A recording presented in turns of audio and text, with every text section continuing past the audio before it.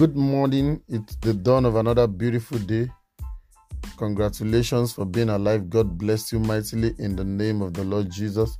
This is your brother and your friend, Reverend Damilola, and I welcome you to today's edition of our daily podcast, Daily Meditation. Today is day 2 of our 30 days prayer focus.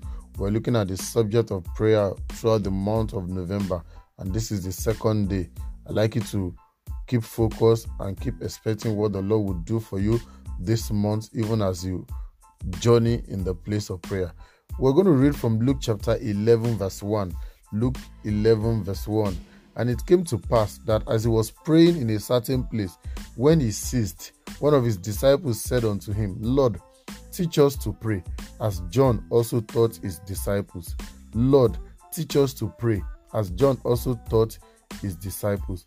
As we consider the issue of prayer with an intent to improving our home prayer life, I want us to draw lessons from the prayer life of Jesus. I want us to meditate and learn from the prayer life of Jesus. From this text, it's very obvious that prayer was central to the ministry exploits of Jesus and John the Baptist. The two of them did unusual exploits in their respective times of operation.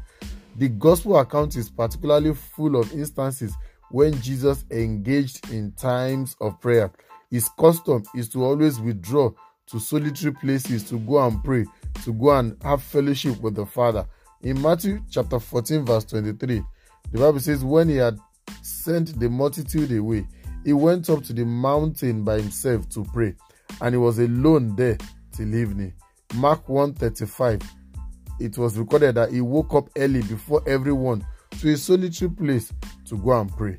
In Luke chapter 5 verses 15 to 16, people and the crowd, the great multitude, came around to hear him preach and to be healed by him of their infirmities. So he often withdrew into the wilderness to go and pray. You see, what I've noticed is that Jesus was not carried away with the crowd and the multitude. He wasn't carried away with even doing ministry. Sometimes he would just withdraw from the crowd, or he would send them away so that he can have a time to go and pray.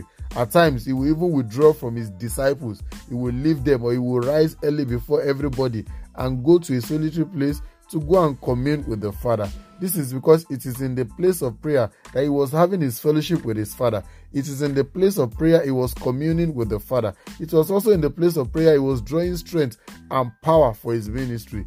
He prayed so much that one of the disciples looked at him and said, Lord, teach us how to pray. This kind of prayer life is contagious. We want to know how to do this thing that you are doing. The disciples wanted to emulate him in the place of prayer.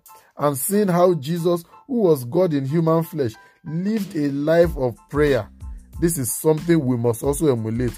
Jesus is our standard. Jesus is our focus. Hebrews chapter 12 verse 1 says, looking unto Jesus, the author and the finisher of our faith. Jesus has set an example for us. Let us emulate him. Let us tarry the more in the place of prayer. Let us deepen our communion with God, even as we spend quality time in our altar of prayer. I pray that the Lord will help us in the name of the Lord Jesus. Remember, all this can't happen if you don't even have a relationship with Jesus, or you have broken your fellowship with him. I want to encourage you today to give your life to him. God bless you and have a great day. And I will come your way again tomorrow, God's willing.